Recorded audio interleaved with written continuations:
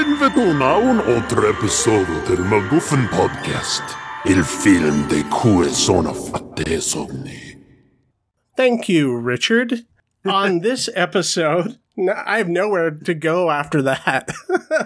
Yeah, you had just like this cold open planned, but no transition. This is I left you speechless. It was so much better than I thought it was going to be. On this episode, so romantic. We have our usual co-host, Keith Foster from San Diego, California. That's right. I'm the co-host now. He's talking to you, Cassidy. We've replaced you. And also on this podcast, we have alumni, Richard Wally from Salt Lake City, Utah.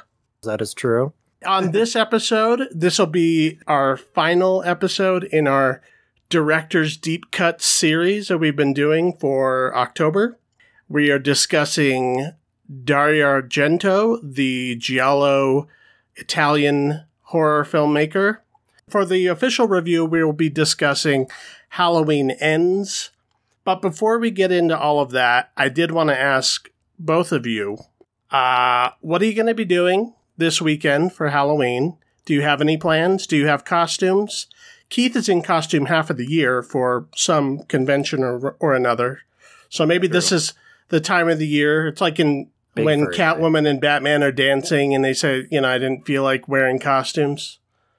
It's funny because, I go all out for Comic-Cons. Normally the big one in July, and then usually for Halloween, I don't even think about a costume. It's just like, what did I do for Comic-Con this year? Like, I don't even try for Halloween, which is, the one time of year that most people wear costumes.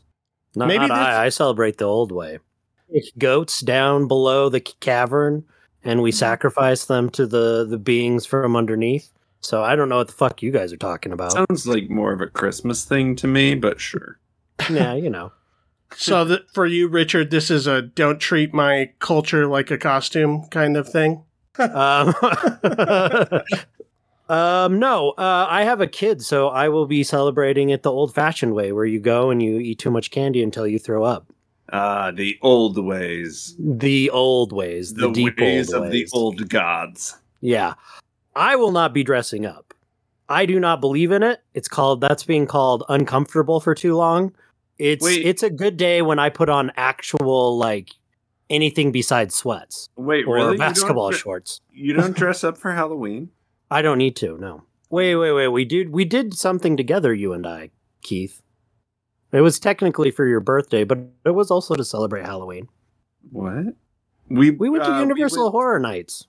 Yes, we did. I thought you were referring specifically to costumes. No. Yeah, earlier this month, Richard visited me here in San Diego, and we went up to Universal Studios and went to Halloween Horror Nights. So we kicked off the spooky season correctly. There was a bunch of horror mazes. There was a weird secret bar designed by The Weeknd, the musical artist The Weeknd. It was a good time. It was a very good time. We also, walked past the tent cities to get to a real bar as well. That was pretty spooky. Yeah, there's a little speakeasy near my house, but we had to walk through literal Skid Row to get to it. It's like the most, almost a joke, like the amount of homeless people we had to walk past to get to this secret bar. I mean, that's how you keep it a secret, so, I mean, that's the trade-off. You're not wrong. I have no plans. I will probably stay home and watch something Halloween-y. Like Clueless. No, that's more of a springtime kind of movie.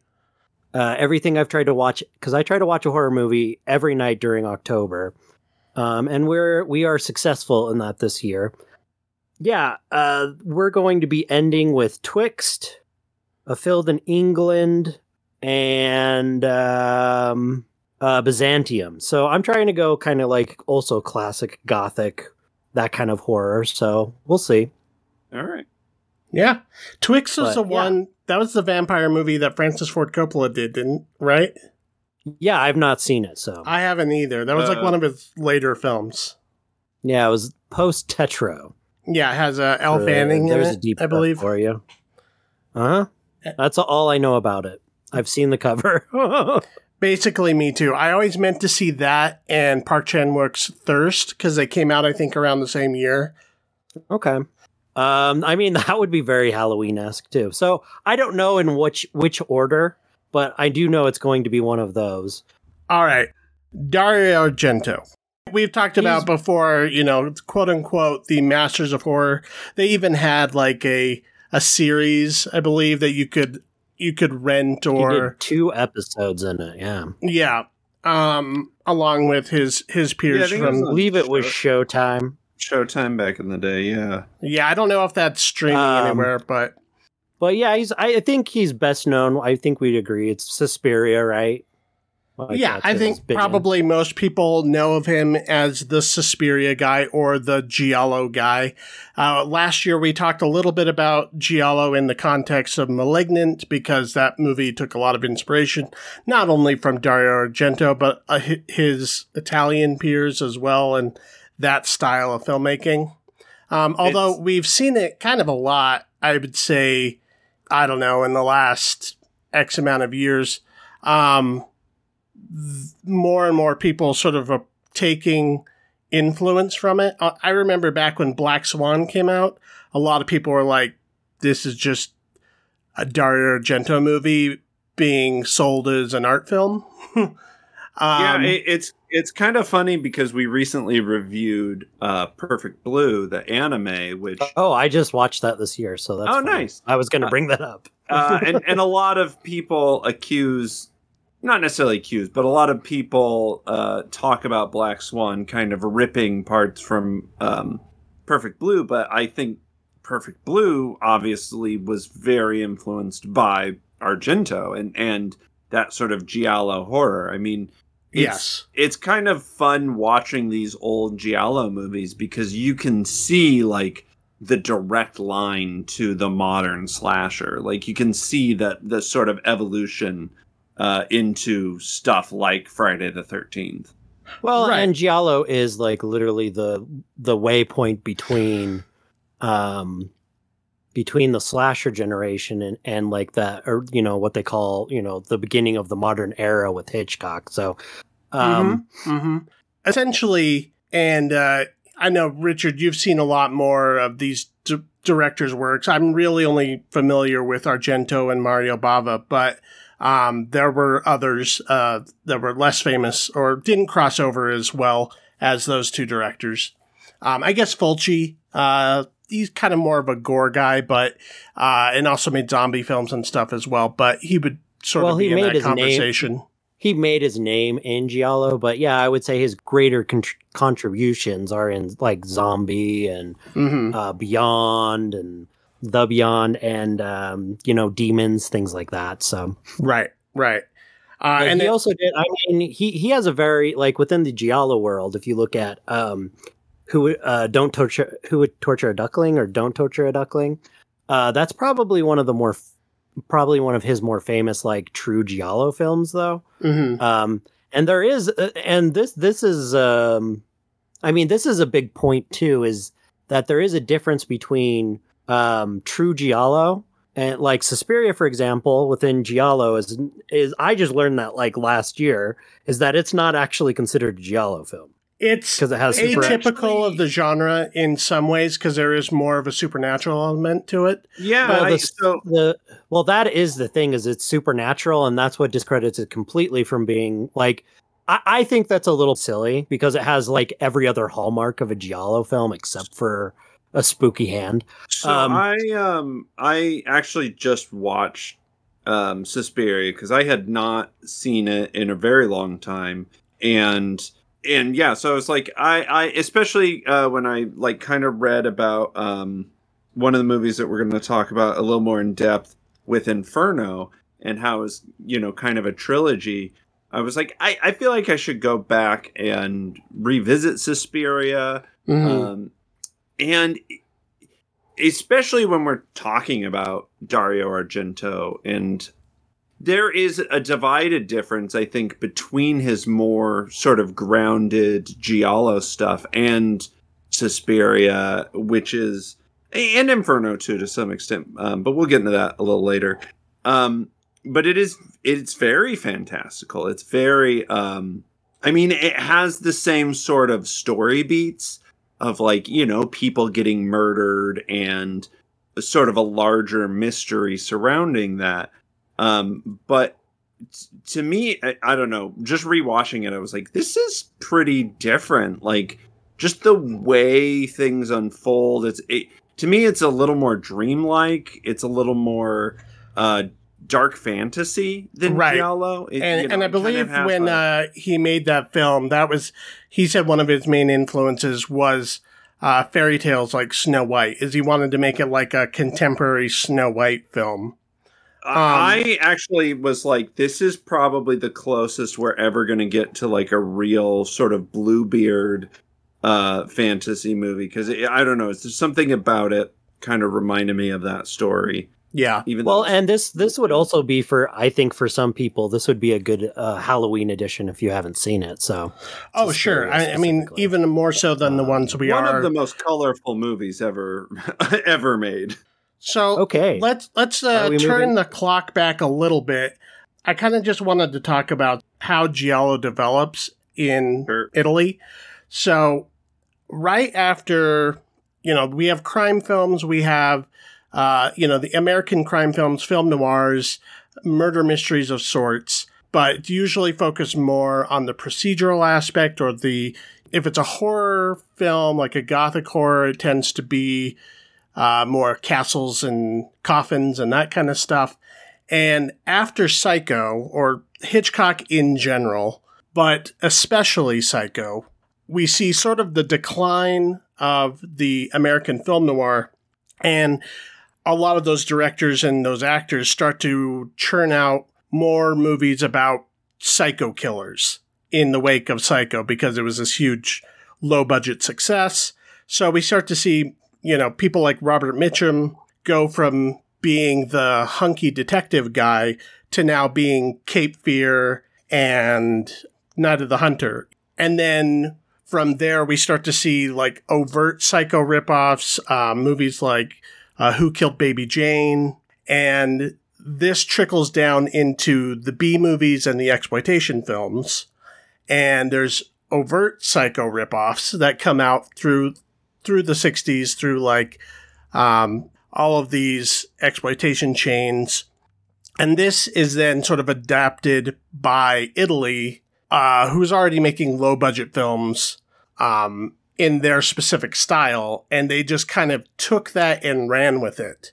That is really the birth. The Italians' take on Hitchcock meets maybe a little bit of sort of the eroticism and the Technicolor weirdness of like Hammer films. Yeah, I can see that. And then in general, just sort of the operatic nature and the more vibes over plot elements of Italian cinema at all. Yeah. Yeah. Well, and Giallo, do you know what Giallo means? It's like yellow, right? Is the it translates as yellow, yeah. So back in like the early turn of the century, of the 20th century, all of their like dime novels, their crime specifically dime novels, all had like yellow wrappings. So that's where specifically that's where the yellow comes in. So are you going into Bava specifically, or where are you jumping? Well, Bava is kind of a connector between the two, right? So even in other places in Europe, you have movies like Diabolique was like trying to out Hitchcock and have this crazy murder mystery element to it, but also like be very shocking. And then in the same year as Psycho in England, you have Peeping Tom, which is in a lot of ways very proto-Giallo. Even the POV stuff is very similar to what we see in a lot of Argento's work. The only difference there is you know exactly who the killer is from the beginning of the movie. So there's not much of a mystery, but... I do think that's an interesting thing. First of all of the movies are obsessed with point of view and music and color. Yes. But specifically, I think there's this interesting thing, especially with like the like Deep Red, where it's sort of a murder mystery that is kind of impossible to figure out. Like Suspiria, I think all the clues are there, and it like kind of builds nicely to a satisfying conclusion. But kind of the rest of them, I think, kind of have like the sort of Scream 2 and Scream 3 endings where it's like, all right, sure, I guess it could be that person could be the killer. In general, it has this kind of like murder mystery element to it, and there's usually some kind of personal connection, whereas like with slasher movies, that's not necessarily the case. It's, you know, there's less of that kind of moralizing aspect that got kind of baked into the slasher movies, you know, in the late 80s and early 90s kind of thing. It seems like they kind of abandon the murder mystery quality of it, and it becomes more about like, you know, punishing these teenagers kind of thing. Well, in the American slasher, which is the American slashers definitely sort of develops, it's just as influenced by Giallo. You know, so it's interesting. It's like Hitchcock influenced Giallo, then Giallo influences, I think directly influences Bob Clark's Black Christmas, which is like the first American slasher, or some people argue. Well, and a lot of the, I would say also a lot of the 70s films, if we're talking Toolbox Murders, if we're talking, like you said, Black Christmas, if we're talking a lot of even those. Halloween to a certain Halloween, extent. All of those films are very much influenced by, you know, and set up for the slasher, like kind of to horror, to take over horror. So I mean, it's a conversation back and forth between Europe and America. And I mean, the other person too we should talk about is De Palma. How much he's influenced and does influence. Yeah, in fact, I've seen a lot of people... you could watch Carrie and Suspiria as a double feature, and it would completely work. I've heard a lot of people say that Dressed to Kill is, and it should be counted among like the top 5 Giallo films, whether it's made from an Italian, well, I guess De Palma is American Italian, but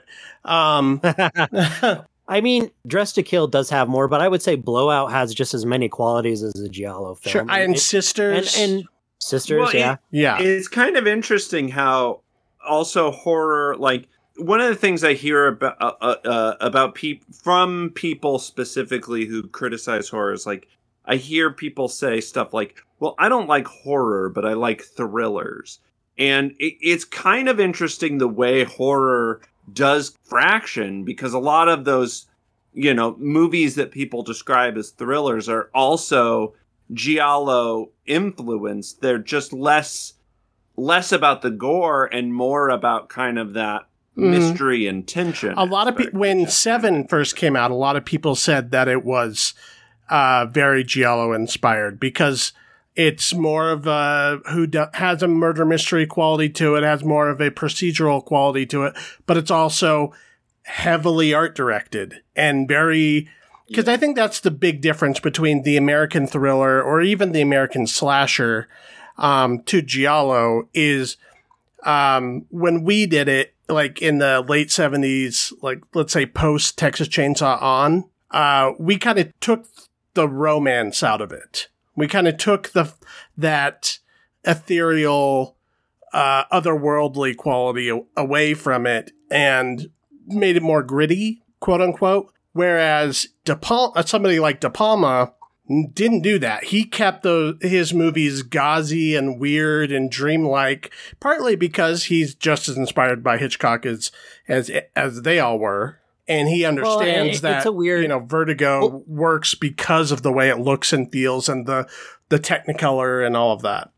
Well, and it's a weird conversation, film conversation between all these people, because I mean, also we're talking about Hitchcock, but Hitchcock makes frenzy, like a lot of the, your Deep Reds and your Martino films and like these different giallo directors. So you said Deep Red. Let's talk about it. Let's put the theory into practice. I know this is not like his first film. There's, I think, The Bird with the Crystal Plumage and stuff kind of came before this, and that is the first one. Deep Red, I would say, in his like film oeuvre or whatever you want to call it, it's definitely one of his fan favorites. Yeah. In giallo, how they talk about it is the giallos and there's giallis. So giallos is the masculine. So if it has a male counterpart, they're usually a detective, usually a journalist of some sort, or some kind of artist. Whereas the gialli are usually female-led. So those are kind of how they kind of break these ones up. As far as Deep Red goes, yeah, it becomes kind of the staple of what it's interesting because it ends the height of what giallo is at that point, really. This film kind of gets made, and a lot of the other giallo films, it starts to slow down as a genre in Italy. But it has all of the classical, it has dolls, weird appearances in it. It has these little cutscenes. It has all the formula. It has spooky children's drawings. Very important. Spooky children's drawings. Well, I just mean like this movie, you can see the Deep Red to like kind of any modern horror pipeline, right? Like that fucking dummy. There's a scene in this movie where this like scary ass dummy like comes out of the darkness and it's in this, it's just kind of like a misdirect for one of the victims. But I was just like, oh, Jesus Christ, am I watching a Saw movie? Like, like the imagery is so vivid and so horrific that I can see how like visually this like rotted the brains of a bunch of young American filmmakers. Well, yeah, and I mean, you're again going back to influence, whatever his name is, that did *Malignant* and all that. Like, yeah, James he definitely is influenced by these type of films. Absolutely, yeah. This one look specifically. Look at the in Suspiria, the room full of barbed wire. That is 100% where like Saw got all of its ideas. Right, like that. Those type of weird concepts. I could escape, but if I do, it's going to mean my certain death or a more uncomfortable death. Yeah, and so you've got this one Argento very much loves to plays do that into kind of stuff. And this, I mean, that's the thing is this becomes kind of the typifier, and it kind of ends the height of that period. It's kind of what I think is kind of interesting about this one versus a lot. This is like probably Argento's least slick I mean, it's still got like, but if you compare it to his like you compare it to Bird with the Crystal Plumage, Four Flies on Grey Velvet, you like the three predecessors. I haven't seen those, so I can't. Well, I know, and that's why I'm stepping in. But what I'm saying is it almost has its own conversation it's having, because those films are being released pre like something like a Texas Chainsaw, some of the dirty other dirty kind of horror that's coming out of the United States. He sees those and he mixes the two in a very kind of I don't know why that's interesting to me, but it has more of a. This one has a lot more of a grit to it than maybe any of his other giallos. Well, in particular, the kills are very brutal. I mean, it has very distinct sort of murder sequences. And I think what's interesting about this, though, and again, I don't know if this is typical of all giallo, but something I've noticed with all of Argento's works that I've seen, it still has this like vague connection to this sort of supernatural world, right? Like, there's one of the characters is a psychic, and there's still this kind of spirituality to this movie that I think separates it a little bit from you know, and maybe that's where some of like the weird supernatural stuff comes from in some of the like mid-tier slasher movies. But I just think it's interesting that there is this otherworldliness to his work. Well, a lot of giallo in general do have, like, this kind of started in the 60s with Bava and some of the other contemporaries, but there is more of a you know, he's much more interested in the, like, this is where dream logic kind of like really like it takes hold and stuff like that. Yeah, I Argento in general leans more into horror, because there is kind of like a, like, what's interesting if you watch like the Would You Torture a Duckling, or Don't Torture a Duckling, which is Fulci's, it is very, very realistic. Like, what I mean is it's very like low key. And if you watch that versus his later films, like, so it's interesting because I feel like Argento leans into the horror much more than any of his other contemporaries. You know, I really like Martino. Sergio Martino leans, I would say it leans more into the exploitation than he does than some of his other contemporaries. Right. But yeah, so it's kind of this weird in-between world, you know, like Cassidy was saying, between noir and horror and mystery and thriller. And it's kind of this kind of bridge that I would say in mainstream cinema, maybe not recently, but for a while was very much ignored. But Deep Red, I would say, is his most, because the other few films before that are a little bit more slick. It's still got your black gloves and your blades coming out and all of that, but they are almost a little bit more visual. There's not as much, you know, rotting skeletons and cobwebs and all that kind of stuff that you get with Deep Red.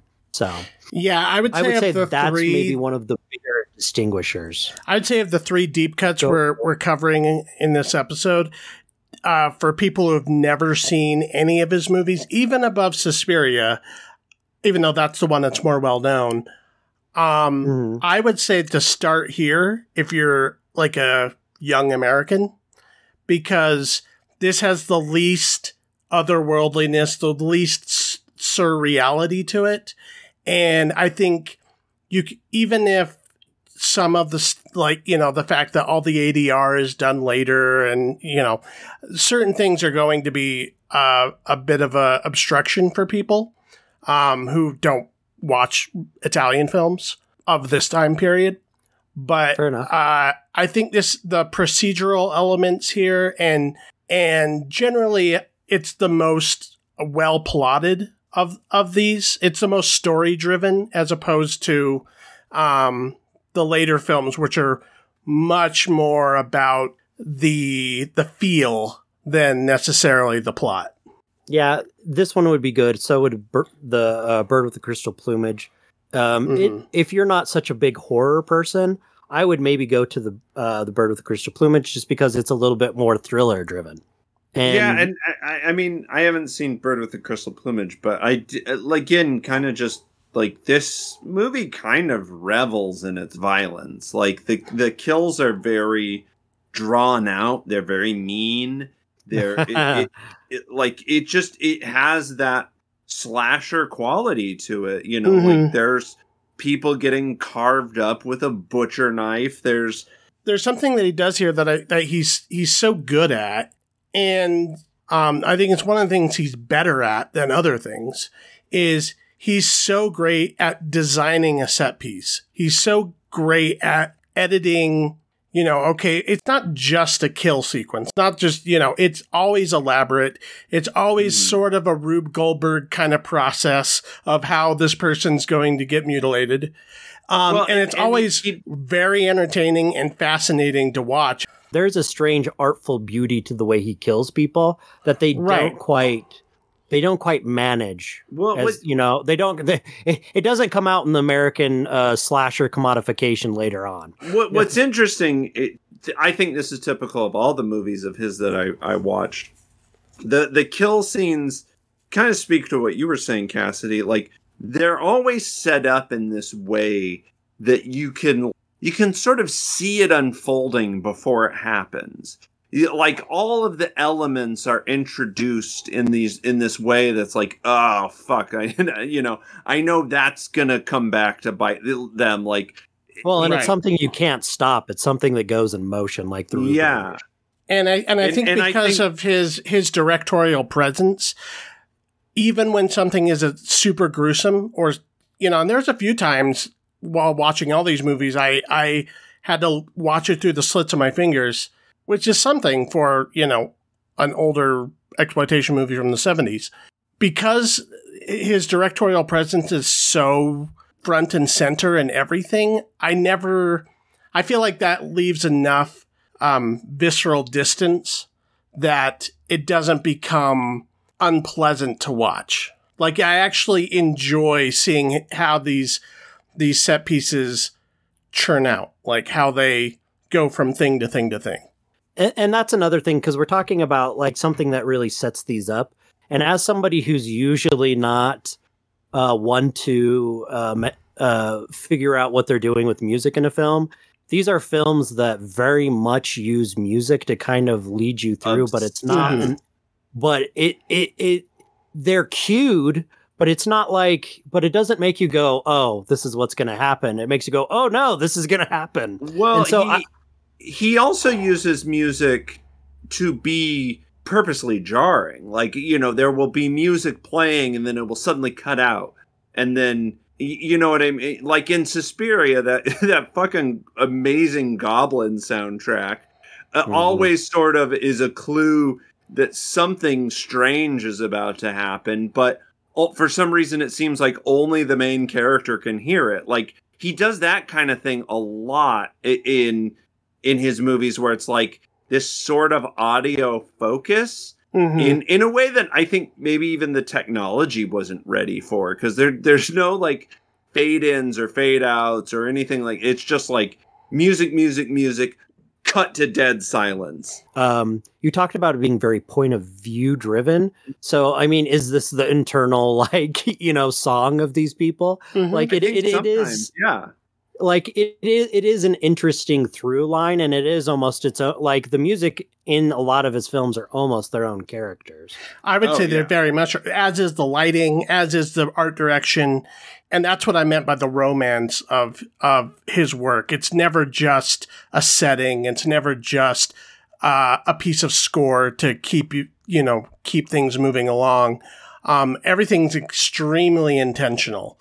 I think less so in this movie than something like Suspiria or Inferno, where it becomes like so art driven to the point of almost abstraction. This one is trying, I think, to be a little more grounded, but it still has those like impeccably framed shots and Gorgeous lighting the way and the camera works. Yeah. Well, Keith, since you brought it up, go ahead and give us your impressions of Inferno, which is something of a spiritual sequel to Suspiria, but not a direct sequel. It's a thematic sequel, but not a story, not a narrative sequel. Yeah, it feels like it's cut from the same world. Like it's dealing in witches and witchcraft and the supernatural again, and it's you can definitely tell that it was made after Suspiria because it has that extra level of intense dream logic to it. But go ahead. And bisexual lighting everywhere. The blues and Literally, reds. like every scene. Fair enough. Inferno it's about this girl in America who is investigating these buildings which were built for these witches known as the Three Mothers. And while she's like looking into them, her brother, who is studying music abroad, and his girlfriend, Snoopy classmate, gets involved in sort of this mystery behind these buildings that were built for witches, essentially. Narratively, I think this was probably his hardest to follow. Yeah. Of all of the ones we watched. I'd say it's the least Suspiria. concerned with narrative of the ones we watched. Yeah. I got a lot of David Lynch vibes from this one, honestly. Like there's a lot of that sort of dream logic, a lot of like dream imagery. There's sequences that happen that end up to just be dreams and things of that nature. Yeah, this one's a little less tangible, a little more, like you said, with like the spiritual successor to Suspiria. Like it takes all the kind of otherworldly elements to Suspiria, but cranks them up a notch. Mm-hmm. You know, I was thinking about Lynch when I watched this one specifically. I thought about Blue Velvet. I thought about Lost Highway. Yeah. There is a certain, I mean, because it jumps from like continent to continent, it jumps from, you know, storyline to storyline. Like with Suspiria, you get one POV. This, it jumps around a little bit, which maybe is like intentional, like him being like, this is how a typical Argento film goes. This is what I'm going to do with this. Maybe it's to kind of like shake up kind of his own formula, which the giallo genre in general is very formulaic. I feel like this one doesn't feel like a giallo. Like it still has, you know, kind of similar story beats in that, you know, it has these sort of young people investigating this thing, and there's murders that occur, but the murders, like the deaths, seem a little less tangible. They seem less connected. It doesn't sort of feel like it's, you know, building to this. Well, if you get a scratch in this film, you're fucked. Yes, that's true. Don't get caught on a doorknob. You're gonna be dead. It's got the weird wind, and it's got the color lighting, and it definitely continues it.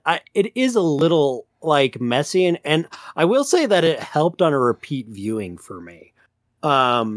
See, the first time I watched it, I was like, "What is this? What's happening? Why is she swimming? What's going on here?" Like, I think in general, I mean, especially these sort of early Italian tend to be maybe a little long in the edit. I definitely felt that with Deep Red. I felt that less with this. I don't know. I was so sort of enamored with just the strangeness of it. It's just the bisexual lighting. I mean, that didn't hurt. Like, no, I'm sorry. I was just being. It's just sort of the whole movie has this kind of otherworldly presence, the same way that Suspiria does. That Deep Red didn't have, right? Like Deep Red, I can see as like the proto slasher for sure, or you know, one of the proto slashers. This, I feel like, is sort of proto other horror. I will say what's a little interesting about Suspiria and Inferno and just its general time period is Argento starts to produce, and during this time period he produces Dawn of the Dead. And so he was also, so if you think about some of the color palette from Dawn of the Dead as well, you're also seeing some similar color techniques kind of happening, and some I believe he's also credited as a story writer for Sergio Leone's Once Upon a Time in the West. Well, and I mean also, besides that, if we're also talking about like his lineage, Argento also, his dad was a producer, and that's how he kind of got into film. So he started directing so early in his life. He also, you know, he went to film school. He studied a lot of film theory. But again, I think that's kind of disconnects it from that slasher world that later on became this like moralizing, punish the youth. These movies feel very like these people could just kind of get wrapped up into a world they don't understand. Well, yeah, it feels more like it sets up kind of like a campfire tale or a fairy tale where the protagonist is more meant to be a cipher for the viewer as opposed to, you know, these group of teenagers who deserve to be slaughtered for any number of reasons. Yeah. I think again, this one feels very much of that sort of like dark fairy tale kind of, like don't go snooping around the witches. Like that's what you're being punished for, not being sexually liberated. It's well, and they were meddling with these sort of powers they don't understand, and where the sort of cosmic punishment comes from. Well, that is, you used that word. That's something that kind of this viewing brought up was, I don't know if that's intentional or not, but there does seem to be a cosmic kind of sense in this one. And I do use that horror genre typifier. Well, yeah. There seems to be something that's brewing and coming after them. And it's interesting because I wouldn't necessarily... Well, and it also it seems bigger. Yeah. It's not just a slasher because... Powers beyond... And not so much like a witch, like, there's somebody in the woods and they're going to get you, that kind of thing. Like there seems to be something, in the ether in this, in specifically his more supernatural films. Of all the movies we watched, this was my personal favorite for all of these reasons. I just, there was something to me, there was just something magical and otherworldly. And it's kind of, all these things we're talking about, dark fairy tale, cosmic, it has slasher elements, but it just sort of feels bigger than that. Okay. So we jump now to 1987 with the film Opera. I've also heard it called Terror at the Opera. And we talked a lot about his use of score and music. I think this one more so than the others. The music, is both diegetic and non-diegetic, but almost kind of both at the same time, because it takes place in an opera house. There's a bit of a Phantom of the Opera quality to the plotting here, but it deals in a lot of the same whodunit mystery elements from Deep Red, and also sort of that otherworldliness as well. But yeah, I think in a lot of ways this is sort of his ultimate statement. This is almost a meta-narrative, I felt like. Maybe it's because it's later in his work, and, by this point, he's certainly seen how influential he's been to American filmmakers. A lot of his films deal with people in the arts, so they're either musicians or piano players or singers or dancers. In the case of Suspiria, she's a ballerina. Here, it all takes place in an art environment. And in a way, I feel like he's kind of overtly saying, yes, I am designing these murder set pieces like music. This is how you should be watching my films. Yeah, I can see that. It's like there's these movements towards it. It's there's reoccurring themes. There's variations on a theme. Like, I think that's a fair way to read this movie specifically is sort of a musical composition of horror and gore. I also, funny enough, I also got a lot of Perfect Blue from this one. Right. And maybe it's just because story-wise, it's about this young girl who she's this understudy for this opera of Macbeth. And so she gets sort of drawn into this world that she isn't sure if she's prepared for, and then has to deal with, is it an obsessed fan? Is it this stalker clearly has some kind of personal investment in her specific torture. I think that's an element of this movie specifically that I found very interesting. Was this went a little even beyond sort of the proto slasher. And well, now we're post. Oh, this is kind of.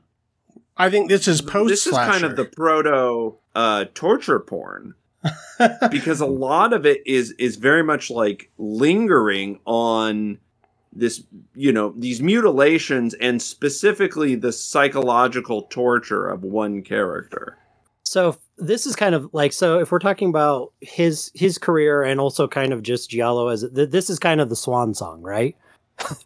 like Pun quite completely literally intended. Yeah. I think, yeah, in both senses of the word, right?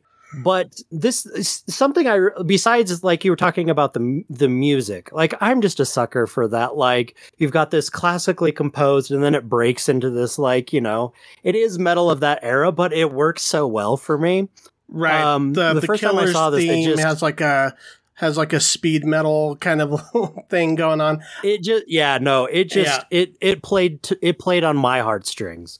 But something that I really like about this film, as well, is a lot of the, because we're talking about Phantom of the Opera, which it obviously takes cues from the musical that ran for 30 years. It's actually ending this year, the Broadway musical. Oh, the Andrew Lloyd Webber first time musical. Yeah. Oh, that one is officially ending this year. It kind of draws from that gothic world of the book Phantom of the Opera, but it also kind of draws from the gothic world of Edgar Allan Poe's Quoth the Raven, Nevermore. And but it uses it in a I think this is one of the most this uses all of the different tools and all of his different tools. It's the crescendo to his career. Yeah. And I don't mean to be so like metaphorical and all that. It is, and it also kind of draws, going to the Italian thing, it draws from Fellini. It comes from the art world. It's about artists. It's about the big show. So I find this film interesting from a film standpoint, from a horror standpoint, and just and from like a gothic standpoint, like gothic kind of visions and literature and illusions. Like it takes everything that he's interested in and puts it into one thing. Totally, yeah. Well, it also, along with that, just random observations about Dario Argento. He has a few obsessions that keep coming up through all of his movies. I already mentioned one as, kind of this POV shot, specifically from the killers. Yeah. I think that's oftentimes kind of just like, a clever way to sort of hide their identity. But I do think there's something interesting about that. He has obsession with music. He has specifically an obsession with eyes. Mm-hmm. There's just a lot, this kind of goes back, I think, to that POV thing. There's just a lot of shots of singular eyes. And this one, it's very distinct with like those crow's eyes. And, it kind of flips to see their point of view. He also has a very specific obsession with lizards. I don't know if you guys caught that. Yeah, I did. Did you notice that there was a lizard in every single one of these movies? Well, maybe they're just very common in Italy. I don't know the whole lizard deal, but I think there's a lot of animals in his movies in general. I think there's this connection back to the natural that is about lizards. Well, I don't know about lizards specifically, but if we are talking about giallo as a larger genre, there are lots of animal titles, and animals are a part of it. Are kind of baked into a lot of the titles, and it is part of, I guess you would say, the art scene that was happening in the giallo world. Sure, yeah. Well, I'm trying to think, in other Italian context, whether it be the spaghetti western or the art films, like the art house films, if there's anything quite as overt as that.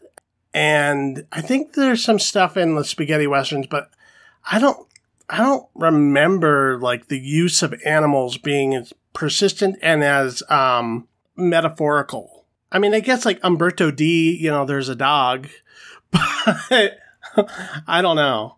Yeah, I mean, it's especially like these little green lizards that is in one movie is like, kind of an interesting shot, but like in all of his movies, there was just something weird about it. Like in this one, there's a lizard that's like pinned under a branch that she like lifts the twig off of and sets it free.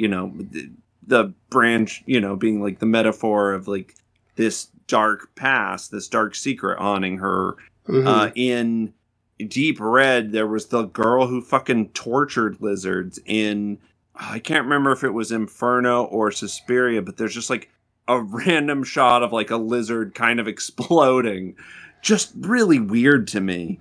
Well, we already know that he's not shy about referencing his own work, and oftentimes his movies sort of refer back to themes or motifs. So I think it might just be, sprinkled that's in what there. I was talking about, is he also talks with other people within his genre. Martino has a lot of animal names. He has a lot of animal names in his early work. I don't know what it is specifically, but it is a known factor. I don't know specifically with Argento what the lizard deal is, but it might not be anything more than that. I just thought it was just a random interesting observation, because it's just this image that keeps appearing, kind of again like the singular shot of an eye. And just to get back to opera, I think that was also very clear and very interesting in this. Like, you have the shot of her with the needles under her eyes, so she can't close her eyes. There's the one scene with the peephole in the door, which was very, which was really cool, really well done. Again, I think, it's more about just sort of perspective than anything else. It's just, maybe it's just a cool Gothic image, to keep sort of drawing back to. It might be hearkening back to the eye shot in Psycho. So maybe that's part of it. And the peephole shot in Psycho. That could be. Yeah. Yeah. I think that movie, basically is the godfather of all slasher films, or if not all, modern horror. You look at that lineage, Psycho to something like, where there's definitely in a lot of Hitchcock's movies, not just Psycho, but especially Psycho, there's a lot of stuff to do with POV. There's a lot of stuff to do with identity. The way he uses the subjective camera. And then you see Michael Powell take that very literally in Peeping Tom, where the killer has a camera that he uses as a weapon so that his victims are forced to watch their own death as he films it. And then to Dario Argento, where he's forcing his victim to watch murders, because he's not actually has any plans to kill her. She's just there to be a forced voyeur of his murders. So in a way, I feel like, again, it's sort of metatextual. It's like we're her in the audience. We're watching this. Yeah. The shot of her with those needles under her eyelid, like you could pull that as a still frame and tell somebody it was from a Saw movie and they wouldn't bat an eye, And that with also the dummy from Deep Red, it's just, I don't know, interesting to me to see how the echoes of Argento are still being seen in American horror. Mm-hmm. The way we've normally sort of finish out these discussions is just to state, which one is your personal favorite. I guess, Keith, you said of the ones we watched for this, you liked Inferno the most. I don't know what you've seen outside of these three films, but would you say that Inferno is your favorite of these three? Or of everything you've seen? I would say it's kind of between that and probably Suspiria. And I think Suspiria maybe gets the edge just for the fucking Goblin soundtrack alone. It is just one of the most unique, I think, of all time. If you've never heard Goblin's soundtrack, the band was called Goblin. They did the soundtrack for Suspiria. Just go listen to it. It's so otherworldly that it still sounds contemporary in a way, kind of like, almost like how John Carpenter's score for Halloween is sort of ageless. It just is so... Whereas, some of these other stuff, they got like Deep Red later on has some of that 70s detective bass. I was all on. About that. I had it was. I mean, I'm not complaining. I had the head bobbing cat gif playing in my head all throughout that movie. Opera is obviously very operatic and has that weird like hair metal kind of killer riff. But I don't know. There's just something about Suspiria, and I think it pairs very nicely with Inferno. So I think that's a very nice combo there. Okay, I liked Opera a lot too, except I wasn't crazy about the ending.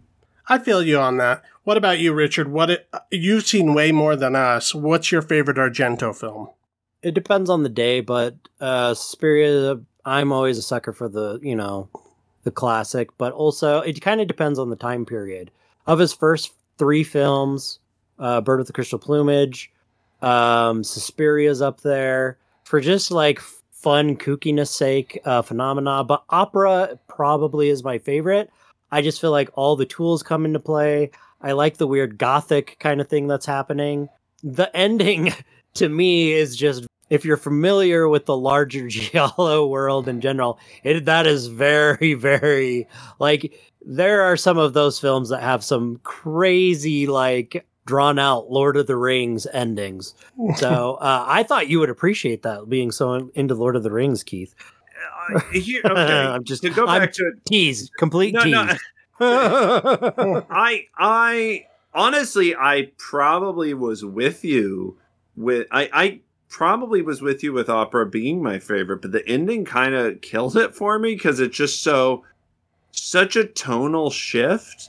It just felt like a different movie even, and it just kind of follow that tradition of like, oh, the killer's got to come back for one last scare kind of thing. It feels very much like of that.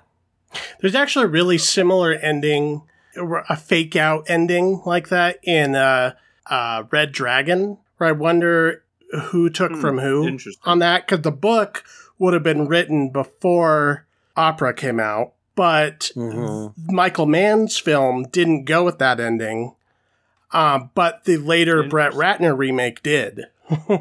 So, he could just be pulling in from a trope. For me, my favorite of what I've seen from him is Opera. Funnily enough, I'd actually say now that I've seen more of his work, Suspiria is probably my least favorite. Although not saying that I don't like Suspiria, I like it a lot. But I think in some ways, the dark fairy tale thing is I feel just a little bit more matured or saturated in Inferno, and I kind of prefer it less literal in that movie. But I think Opera just is such an interesting movie in terms of him kind of commenting on his own stuff. And some of, like, it's a little less showy in some regards because it doesn't have all the crazy lighting and, it isn't as supernatural and whatever, but some of the transitions and the editing in that film is perfection. Yeah.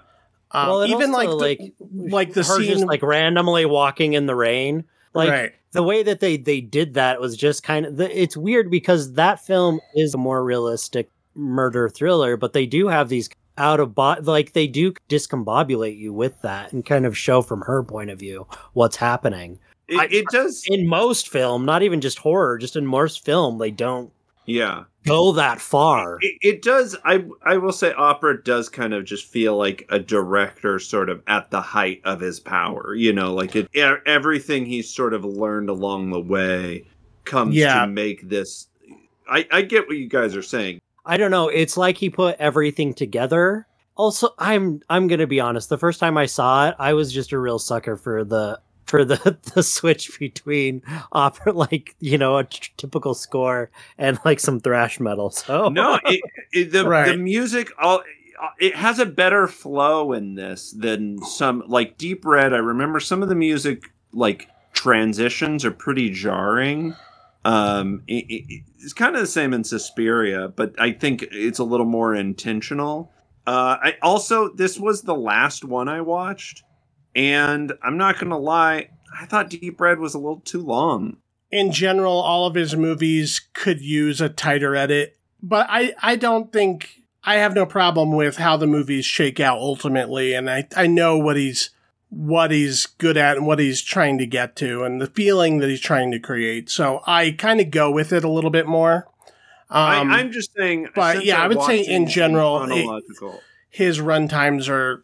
I just feel that watching them in sort of order, you can just see as movies get a little more modern, they get a little tighter, they get a little more, they just feel a little less dated. And I will say that about opera, like maybe the most accessible of all the ones we're talking about. Like I think it has all of those, load-bearing walls of Argento, but it has I just a little bit more of a modern sensibility to it.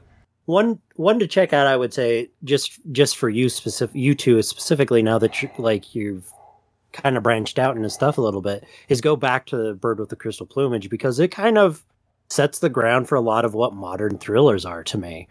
The remake of Suspiria, it's not a straight remake, and I believe it is very, very good.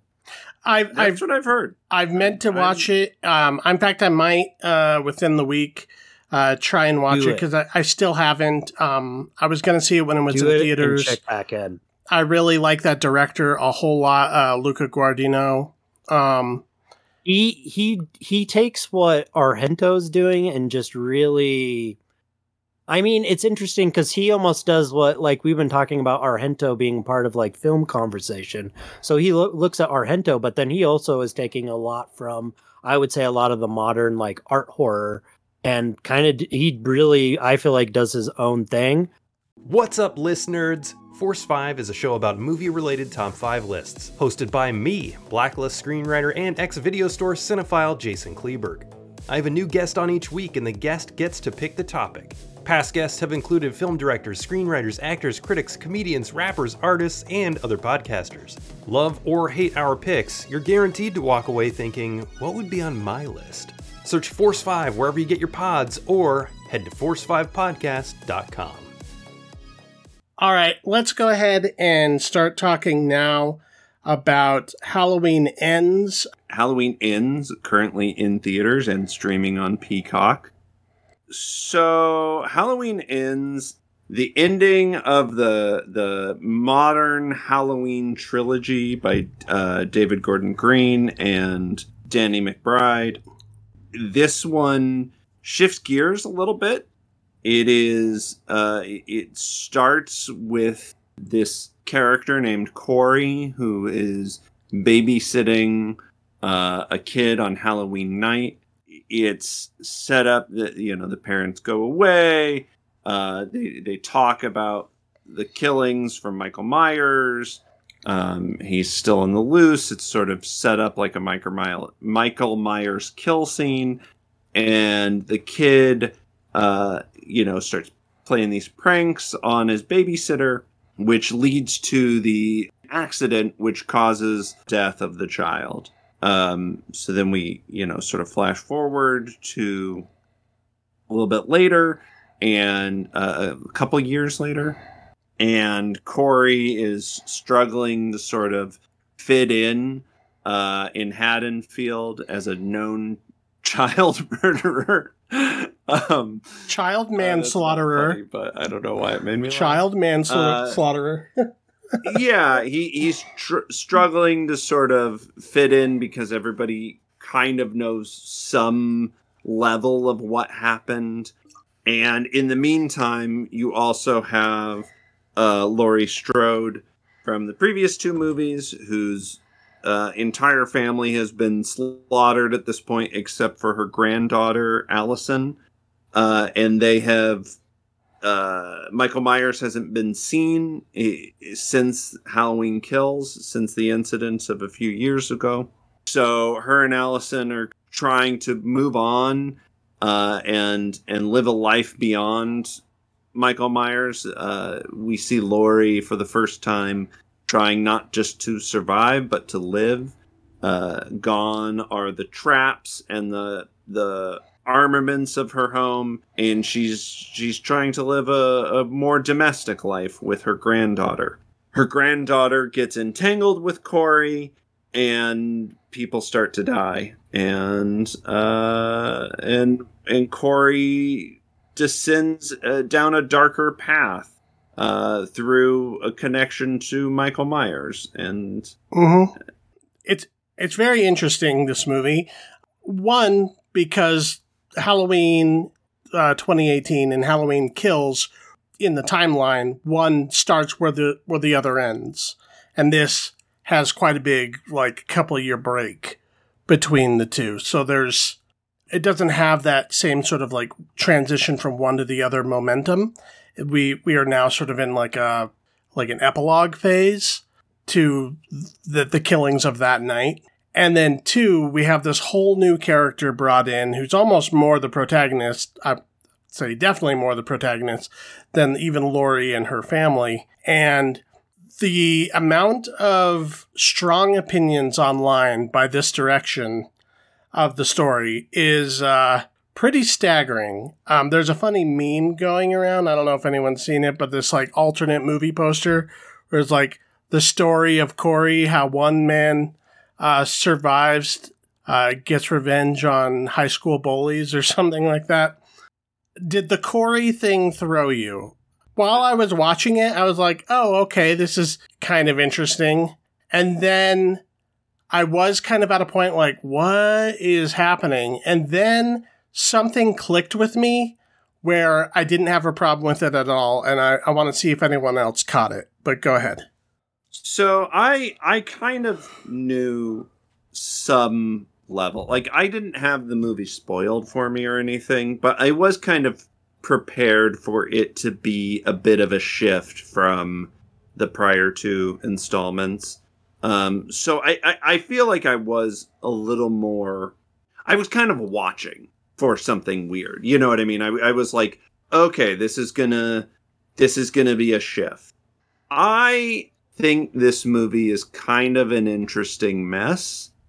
But I don't necessarily hate that. I need to know how people felt about the last one. Before we give away everything here, I actually prefer this to Halloween Kills. Of the three, I think the Halloween 2018 is the best, or at least the most does what it says on the tin. I think the 2018 one is my second favorite Halloween movie next to the original. I really liked the 2018 one. Halloween Kills, I have issues with it, but I didn't dislike it. So to me, I think David Gordon Green and Danny McBride were specifically trying to tap into that something thematically that some of the less good Halloween sequels did, with sort of this nature of evil and the transference of evil. I don't think they were necessarily 100% successful with that. I do think Halloween Kills is kind of also an interesting mess. But overall, I liked it more than Cassidy. I liked it more than I didn't. Yeah. The thing with Halloween Kills that I appreciated is the idea that the whole town becomes... It almost becomes kind of like a Frankenstein, people with torches and pitchforks after Michael Myers. And then it's the town versus Michael Myers. I liked that aspect of it, but I thought that the movie took too long to get to that point, and it was a lot of people yelling in a hospital. But what was your take on Kills? Okay, so Kills for me is thematically it works. Whatever. Okay, it's very confusing for me because I watched it 2018 and I said, "Wow, look at the setups in this. Look, that's pretty cool." And it's strange. It's so there's a scene with the doctor, the psychiatrist, psychologist, whatever he is in that first film.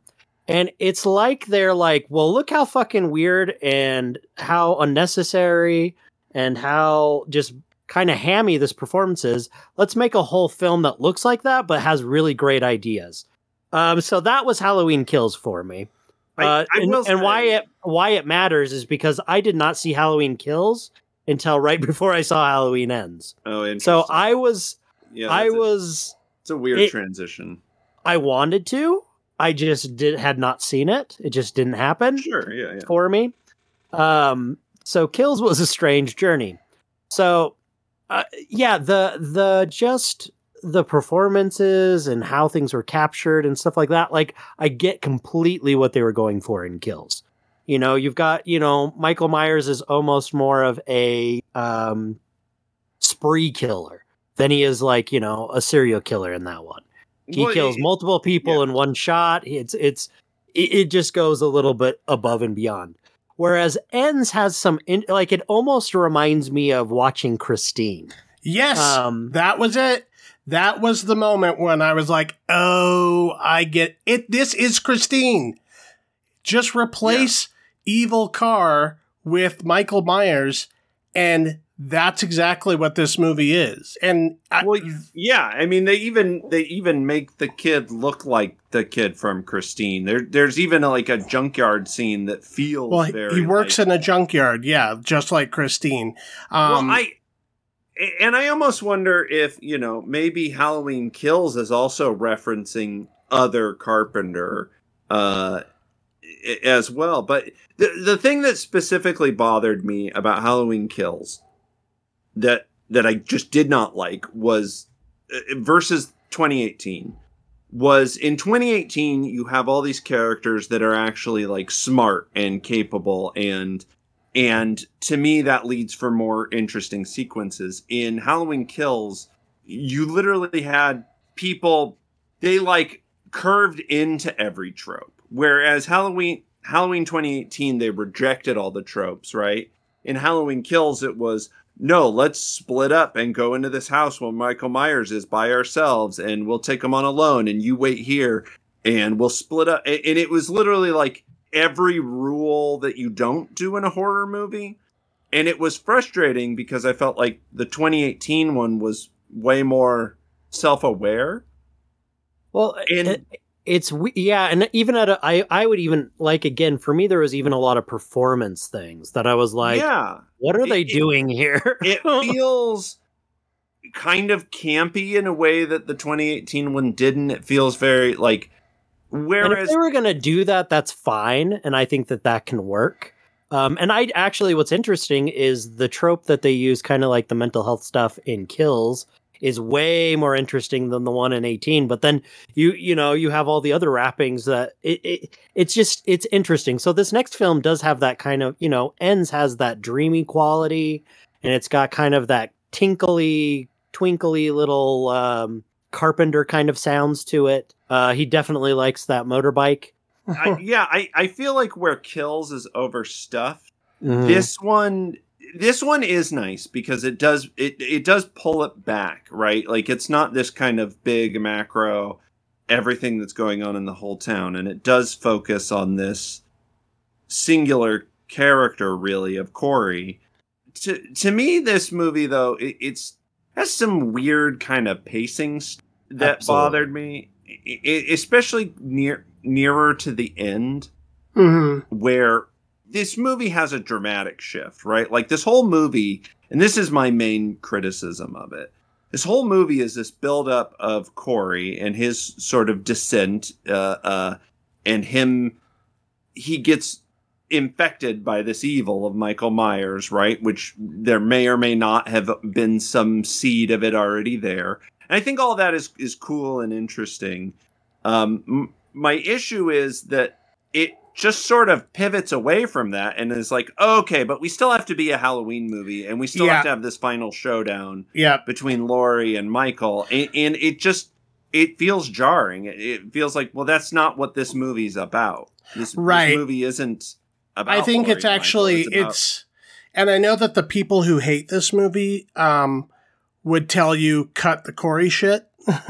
Have more Michael Myers. I'm not saying that's what you're saying. I'm saying that's what the haters think. But actually, the problem with the movie is it's not fully committed to the story it's trying to tell.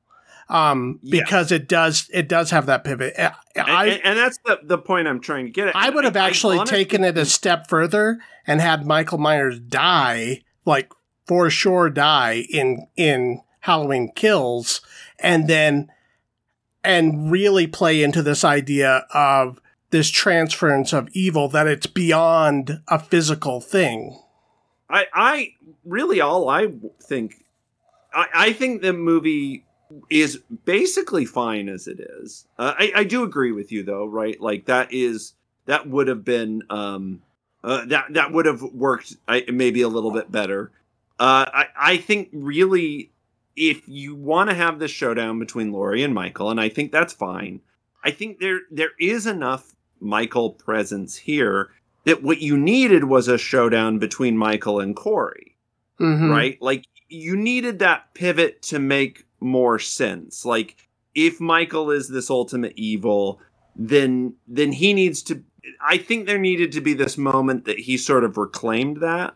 Right. And there's specifically a moment that they build to between Laurie and Corey that's really great, but sort of story-wise amounts to nothing. And I think that is the point where you could have had maybe a stronger climax with Michael that would have made a little more sense. The other movie that this reminded me of, in terms of weird sequels that are kind of doing their own thing and going off the beaten path and annoying people, is this reminded me a little bit of Halloween's version of a Nightmare on Elm Street 2, Freddy's Revenge, where a little bit, yeah, I can see that. Where instead of a dream nightmare, he's like this demon possessing the main character, and the fight is an internal one. And I think that would have Freddy. Yeah, he's aware Freddy. Well, I mean, Corey's kind of aware Michael. Exactly. And I think that would have been, that's the true arc of that character. You're completely right. There should have been a moment where it was between them two. Yeah.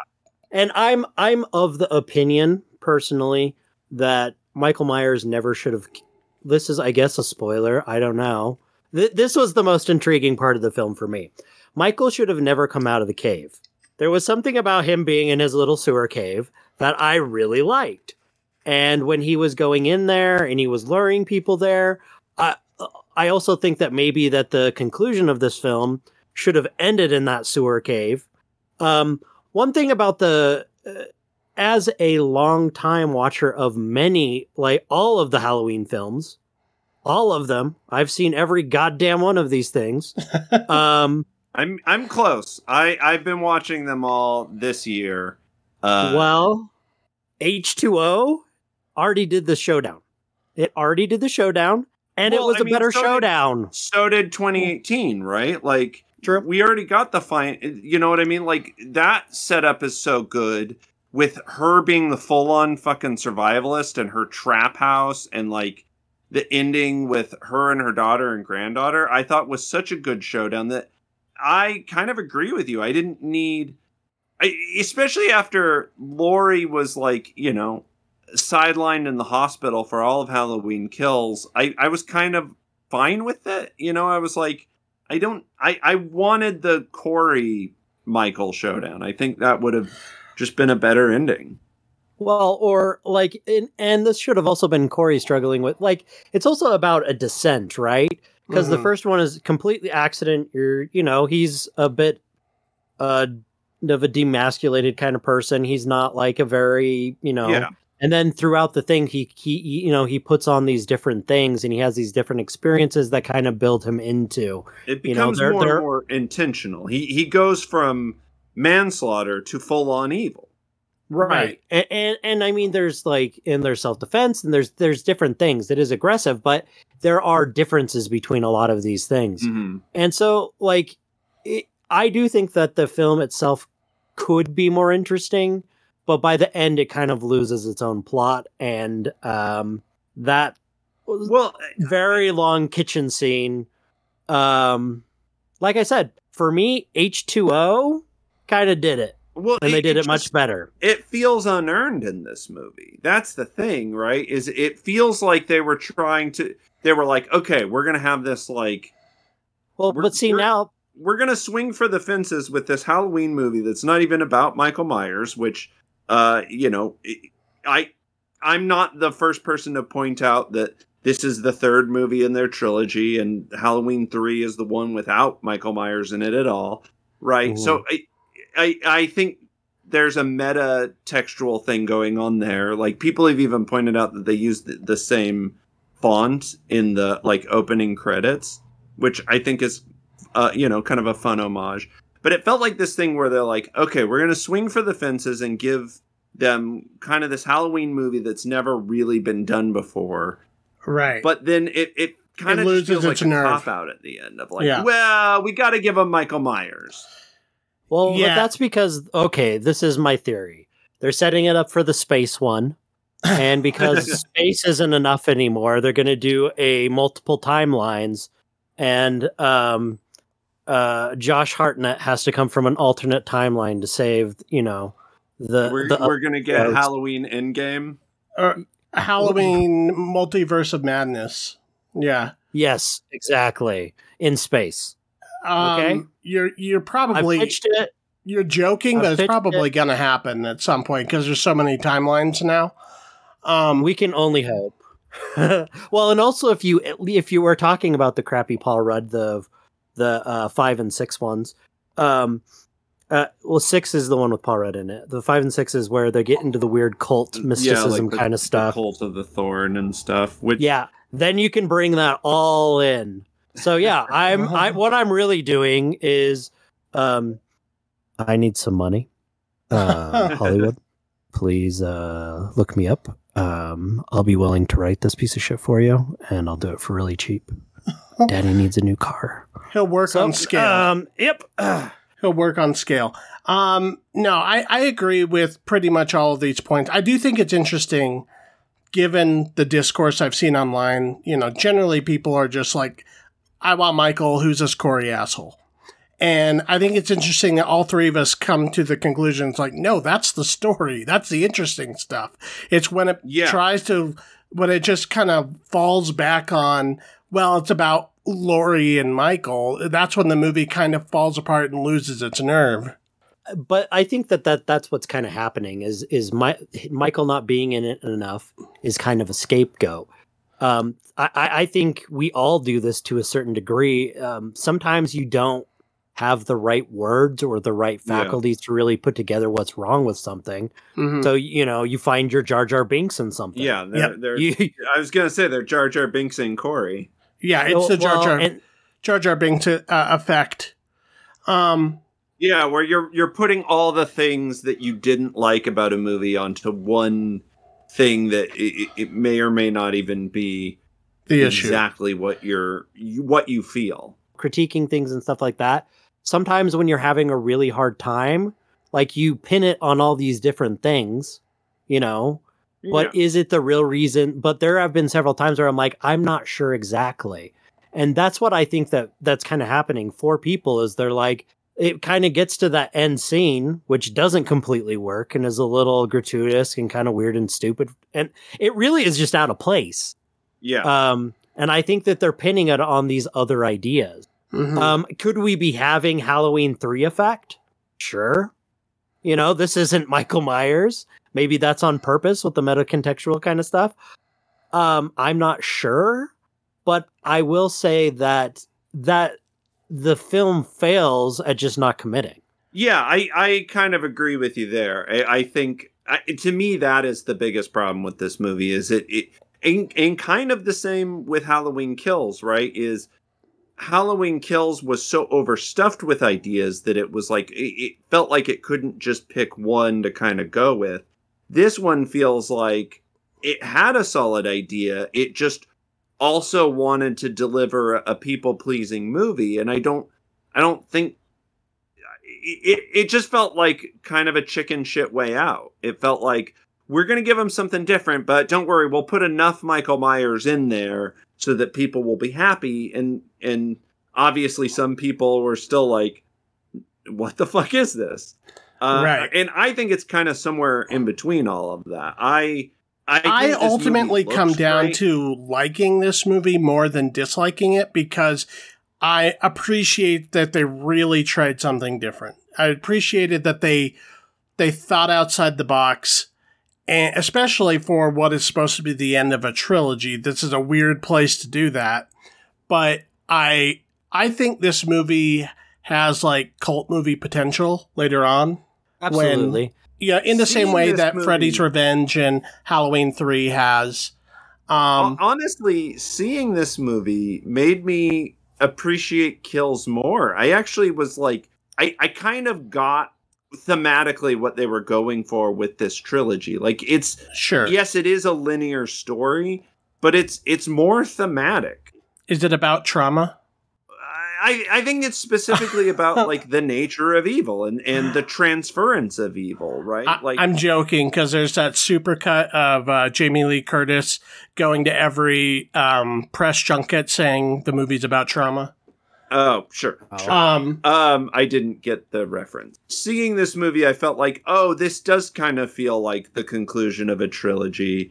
I think the second two movies are kind of problematic and weird, and like I said, they're kind of messes, but I think they're both interesting messes. I think they're both just trying to put something a little bit more than just like your typical slasher, and I appreciate, if nothing else, the effort.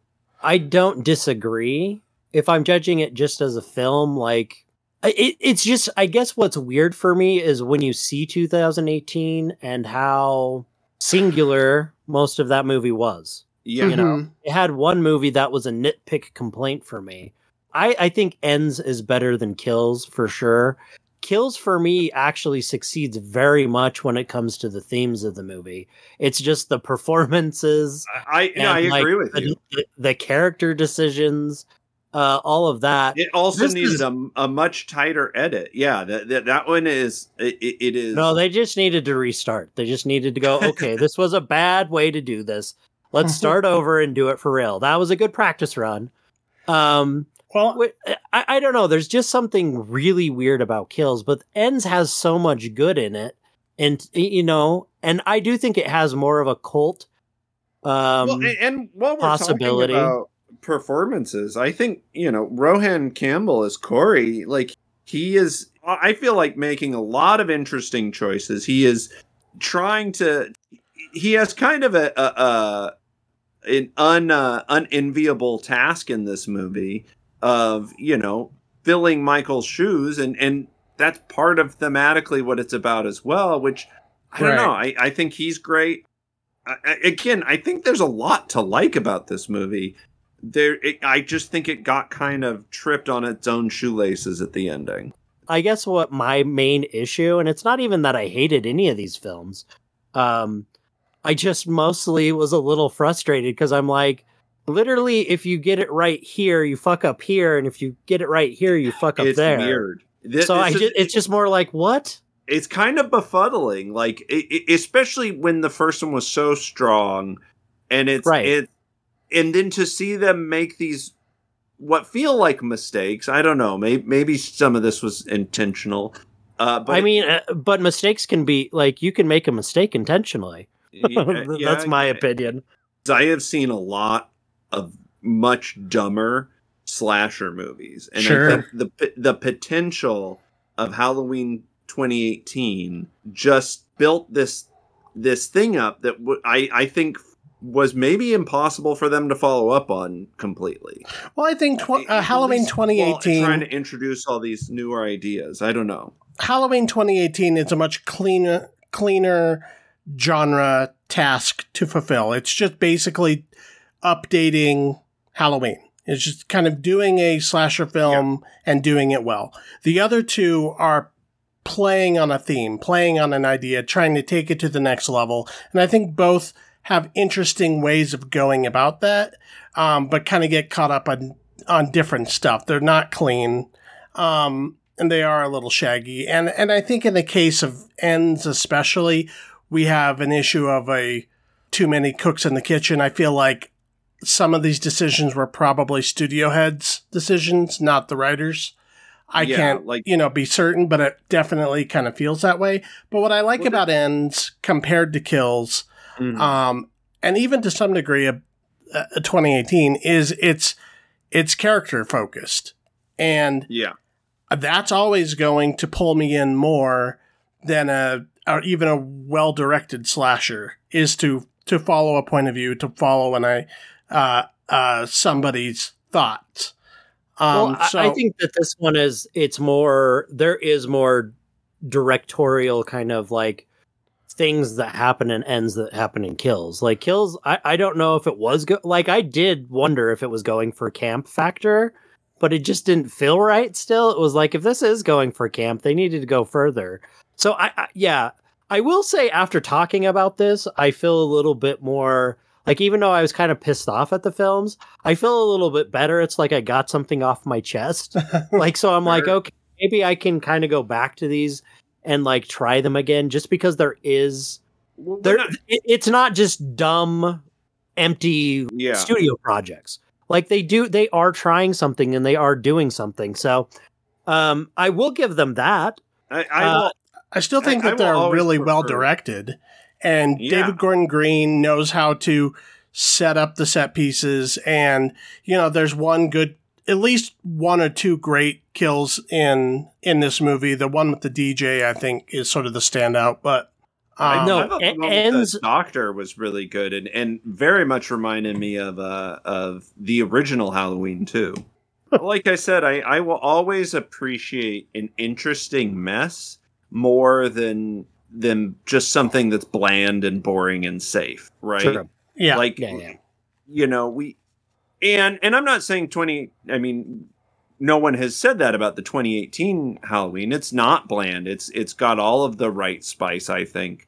But yeah, I mean, they're trying to elevate this stuff, and sometimes it works, sometimes it doesn't. I don't know. I think, talking about it made me appreciate Kills more. I think I enjoyed this movie while I was watching it, but I kind of was a little more prepared. I know Ashley, she had a harder time with it. She was kind of like, what the fuck did we just watch? And I can't fault anyone for feeling that, especially if they're not as familiar with the Halloween franchise. Like, if they've only seen Halloween and Halloween Kills, right? I can see how someone going into this movie would be like, what the fuck is this? Well, that's the kudos I give, you could just make another lifeless sequel. You can do it just the same way. You cannot try to, but they actually try to do something with the story in both of these messy, weird films. So I give full kudos there for sure. All right. Well, how are we feeling grade wise? I think I gave this a B-, but somewhat enthusiastic one. I think this one I almost kind of, I don't know, maybe it's just because I've been watching all the Halloween movies recently, but I feel like I kind of got to grade this on a curve a little bit. I'm going to say as just a movie, probably somewhere around a B- or a B. If I'm grading this on a Halloween curve, this is probably closer to a B+, because there's a lot of not good Halloween movies. True. 79.6. So I'll give it the B- as well. Hurrah. All right. So barely make the cut. Yeah. And there are things, like I said, there are some directorial things and some music things and some vibe and mood things in this film that I do think work. And that's why it makes the cut. And it has a great soundtrack. And I mean, oh yeah, I feel like I will revisit this one more than I will revisit Halloween Kills. Yeah, I forgot about the banging soundtrack, because this is actually like old school 90s would have had the CD kind of soundtrack. Yeah, the soundtrack is great. Plus the score, John Carpenter and Cody Carpenter have never sounded better. Okay, Richard, before I talk about our socials and all that stuff, do you have anything you want to direct people to? Either, some writing or something? No, not currently. I am kind of, in this moment in my life, I'm kind of, Michael Myers in the sewer cave. I've got a lot of pots boiling, but yeah, I'm good for right now. Thank you, though. If anybody has anything to say about any of the things we talked about in this episode or previous, you can email us at MacGuffinPod@gmail.com. You can also find us on Instagram and Twitter at MacGuffinPod. Slip into the DMs and tell us what you think. Leave us a 5-star rating and a 1-sentence review on whatever podcatcher app you use to listen to the show, specifically Spotify and iTunes. That would be lovely. Please do that. But we're on all the other things as well. You can follow me individually on Twitter and Instagram at VC Cassidy, and you can read my reviews that I do every other week for the Idaho State Journal by Googling Idaho State Journal Arts and Entertainment or Idaho State Journal Movie Reviews. That should take you to that section of the website. And be sure to read the other reviews and articles by the rest of the MacGuffin staff at MacGuff.in. Keith.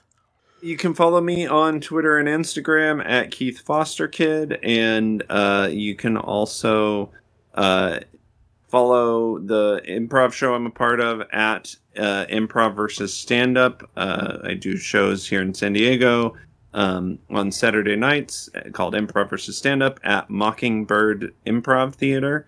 So you can follow all that stuff as well. Okay, Richard, thank you for joining us. Do you have anything weird you want to say at the end here? Am I the psycho or the freak show? Are you the psycho or the freak show?